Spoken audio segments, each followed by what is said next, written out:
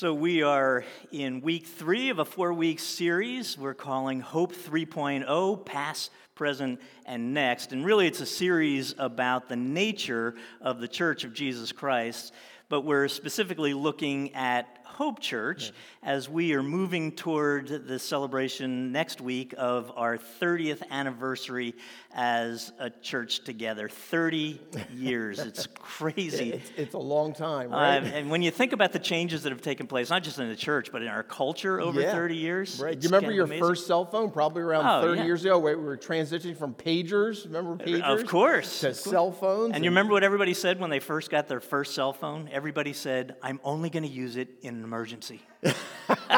You're right. We did say that. That's right. Because we only had like 30 minutes of time we were allowed to use. Remember That's exactly. So, 30 years ago. I remember our TVs back then. So they were big. Massive. Heavy, square televisions, right? And we would go to, on Friday nights, I know you and I both talked about this with our kids, on Friday nights, we would go to Blockbuster, right? Yeah. Remember going to Blockbuster and the wall of videos that used to be cassettes and then turned into DVDs, right? Yeah. Now, if you're too young to remember, Blockbuster was a brick and mortar store where you would go inside the store and you would rent cassettes or DVDs later. And they actually came into existence about the same time that Netflix did, surprisingly.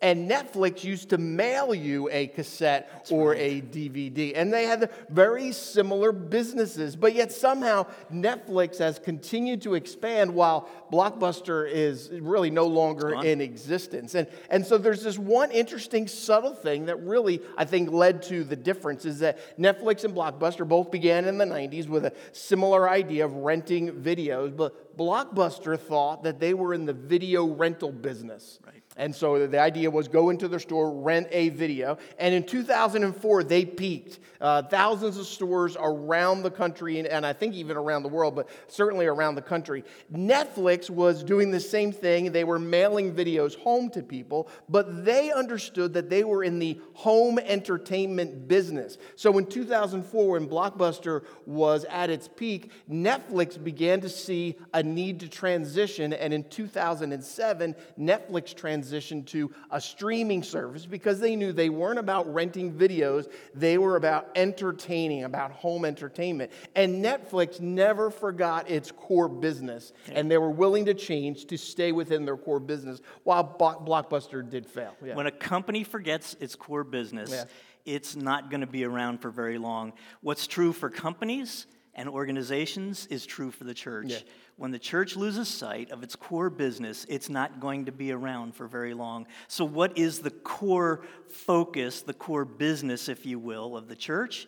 The core business for the church is to make disciples. Remember in Matthew, the 28th verse or chapter, Jesus said, go into all the world and make disciples, baptizing them in the name of the Father and of the Son and of the Holy Spirit, and I'll be with you to the end of the age. We are in the business of making disciples. And here at Hope, as we've tried to condense down what is a disciple, because there are volumes and volumes that have been written about what it means to be a disciple. And so just to help people kind of get their heads wrapped around it, we have landed on this simple phrase about what a disciple is. A disciple, we say, is a man or woman, a boy or girl, who is in the process of being conformed to the image of Jesus Christ for the sake of others. That we are in this process of becoming more and more like Jesus, and we're growing in that. It is a process,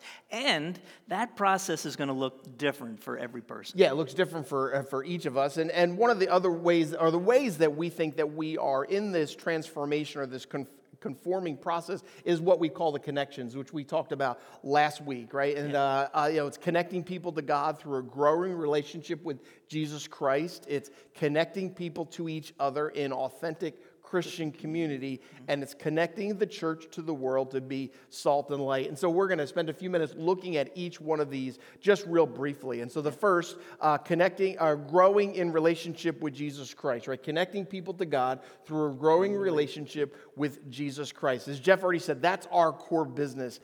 It's all about a relationship with Jesus. We believe above all other things that a relationship with Jesus has the most profound impact on a human life. And Paul offers some instructions about that relationship, and it's going to be up on the screen. It's from Colossians chapter 2. And Paul said this, he says, "And now, just as you accepted Christ Jesus as your Lord, you must continue to follow him.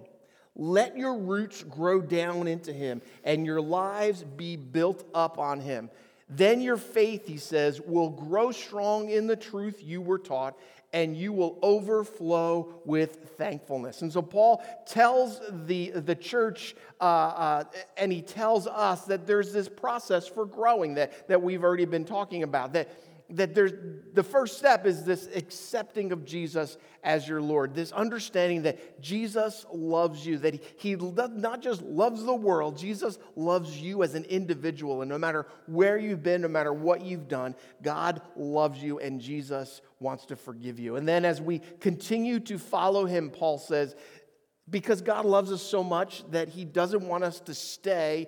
He'll love us as we are, but he doesn't want us to stay that way. And for me, that's a reminder of the story of Matthew the tax collector, that Jesus saw him collecting taxes, and he challenged him and said, "Matthew, come and follow me." And Matthew got up and followed Jesus. And so we accept Jesus as our Lord, we continue to follow him, and then we grow down into him as our faith is deepened. And Paul goes on and talks about that. We live our lives and that we are built up in him, and we begin to see fruit happen in our lives. We begin to see love and joy and peace and patience and kindness and all these things take place in our lives. But it's so important to remember that spiritual growth will look different for every person. Absolutely. So then the second connection, connecting people to each other in authentic Christian community, connecting people to each other in authentic Christian community. So Jesus established his church with the mandate that we were going to make disciples, that we're going to grow in our relationship with him as individuals, and together we're going to encourage and support and inspire each other into discipleship. So it's a team sport, as we say here at Hope Church. And we see this unfolding at the very beginning of the existence of the church. In Acts chapter 2, it's one of my favorite verses in Scripture. It's the end of Acts 2, 42 to the end of the chapter, is a description of the church as this disciple-making place. And so I'd encourage you to read that on your own. I want to read just a little bit of some sections of that to just get a glimpse of how the church was about making disciples with each other. So it says this: "All the believers devoted themselves to the apostles' teaching and fellowship, and to the sharing of meals, including the Lord's Supper, and to prayer. All of the believers met together in one place and shared everything they had in common. All the while praising God and enjoying the goodwill of the people.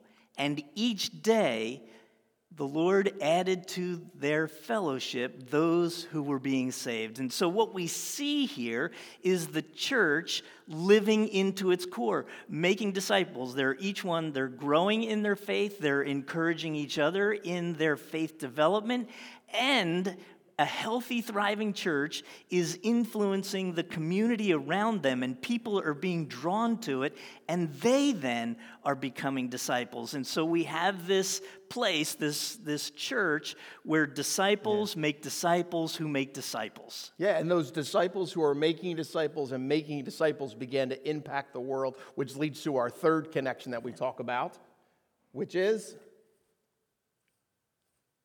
connecting the church to the world to be salt and light. Connecting the world or disciples to the world to be salt and light. Now, Jesus said this in Matthew chapter 5. He said, "You are the salt of the earth."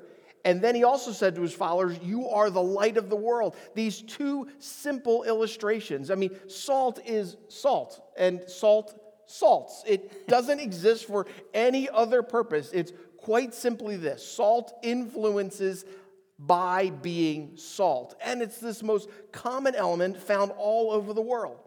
It's as if Jesus is saying that disciples Living as salt is simply living life and influencing the world around them. So how we file our taxes and how we live our lives at work and how we choose to live through a pandemic influences and has an influence on the people around us. Jesus said we're salt, and he said to his followers, you're salt and light. Now, light exists for one purpose also, to light up darkness. Light points and light highlights. You put a flashlight in a dark room and it points and highlights to a space that's no longer dark. Real simple illustrations, right? But both salt and light have an impact outside of itself. Salt impacts food while light impacts darkness. So salt is an influence while light is a guide or a beacon. So it's as if Jesus is telling his followers, and he's telling us, that our responsibility to be salt and light in the world is that our influence and our guidance in this world will never really be fully known until heaven. That we just live life as salt and light, and the world will be changed because of it. Jeff, I imagine it this way, that when we get to heaven, there's going to be a lot of stories that get to be told. And as those stories are told, I believe we're going to be fascinated, overwhelmed, and just impacted by how much our lives impacted the lives of people around us. Give me chills. Yeah. So, at its core, the church is a spiritual enterprise. At its core, it is a spiritual enterprise. At its core, it's not a school, where people come and learn about Christianity. At its core, it's not a social service where people come to get their physical needs met. It's certainly not a political organization, and it is not a club for members only. Right. That's not what the church is about. Yeah, and while all those things are important, it's not that physical doesn't matter. Building resources and financial resources are important. Even how we do ministry, things like our tree lighting or even our food pantry, those are all physical things, and they are very important. Important, though, as it supports the spiritual. Right. So over time and because of different cultural conditions, the physical changes, right? So here we are, this is how we do church now, because that's led to this, right? The pandemic has led to this change. So buildings need to be painted because things just happen. Ministries change to meet needs. The danger or the challenge then is when the physical begins to take priority over the spiritual. That's right. So if 30 years from now, 2050, right? Hope Church had a thriving food pantry known around the region as a great food pantry. And our building was in beautiful repair. Everything looked spectacular. And our praise bands were playing whatever is contemporary in 2050 and just killing it, sounding awesome and so forth. We had all of that going on, but we're not making disciples. Yeah. We would become Blockbuster Church, right? We would have lost our sense of our core, why we exist, and we would be declining. Even if in a moment it looks like we're thriving, which it did for Blockbuster up to a point, but in fact, we would be on the road to decline and would cease to exist, as we should if we forget what we're about. So growing in your faith in Christ, you becoming a growing disciple of Christ is your responsibility. That's what you need to be focused on. And as you're doing that, you're going to be influencing those around. Right, and it is our core business. And so it really leads to the question, what is your next step? What is my next step? Because we are spiritual beings. And so for some of us, maybe it's this understanding that Jesus needs to be Lord of your life. You've maybe never made that decision. You've never taken that step. And it's simply asking Jesus to forgive your past and to lead your future. Or maybe it means taking the next step to follow Jesus. And maybe it means to connect into a community or joining a small group because we believe we grow best together. And it's taking that next step of faith so that we can grow in our relationship with Jesus. Or maybe it's about joining a team. And I was reminded, Jeff, that when About 30 years ago, a few years after that, before that, longer than that, 32 years ago, I was in my first summer internship. And I was working at a church, and at the end of that internship, I had gone in to do a youth ministry there, and there was no youth ministry team, and at the end, I created a team of 4 or 5 people. And when I met with the pastor for my debrief, one of his, and it seemed the way he said it was a criticism, is he said, "Rick, you're really good at getting other people to do your job." And I kind of felt that was kind of an indictment at first of well, I thought that was what I was supposed to do as a pastor. And but then I realized that was positive, because I take no shame in inviting people to join a team, because I feel that people, when they do that, they spend time working on the physical, right? But they're growing themselves as well. We're growing the church. We're growing ourselves as we grow the body of Christ. And it's just it's exciting to see people take that next step in faith. Yeah, Ephesians tells us our job is to equip the saints for service, right? Right, exactly. So good on you, even as a kid. Yeah, so that's the next step for you in your own faith. What's the next step for us as a community of faith, as Hope Church? What's our next step? And the simple answer to that, I guess, or the most basic answer to that, the truest answer to that perhaps, is that our next step is to continue to listen for the guidance of the Holy Spirit and go where the Spirit is leading us to go. You know, it's been my passion for the last 30 years to do just that, to be carefully listening for and looking for the leading of the Holy Spirit in my role as lead pastor, and to try and then give voice to that and lead the congregation in those ways. And so we'll continue to do that for as long as we continue to be a church until Christ returns. I hope and pray that that's always going to be the case here. But, you know, we're living in a particular time and in a particular context and in a particular culture. And so I think there are things that we as a church are doing and need to continue to do and get better at doing, given the culture and the division and the anger and the frustrations that are clear across our land. And as I've been thinking about that, I came across something that was written by a current Christian leader, 3 things that he pointed to that the church should be about these days, and I think they're instructive for us as well. So I want to share those with you really quickly. The first thing is that in a cancel culture, we need a confessing church.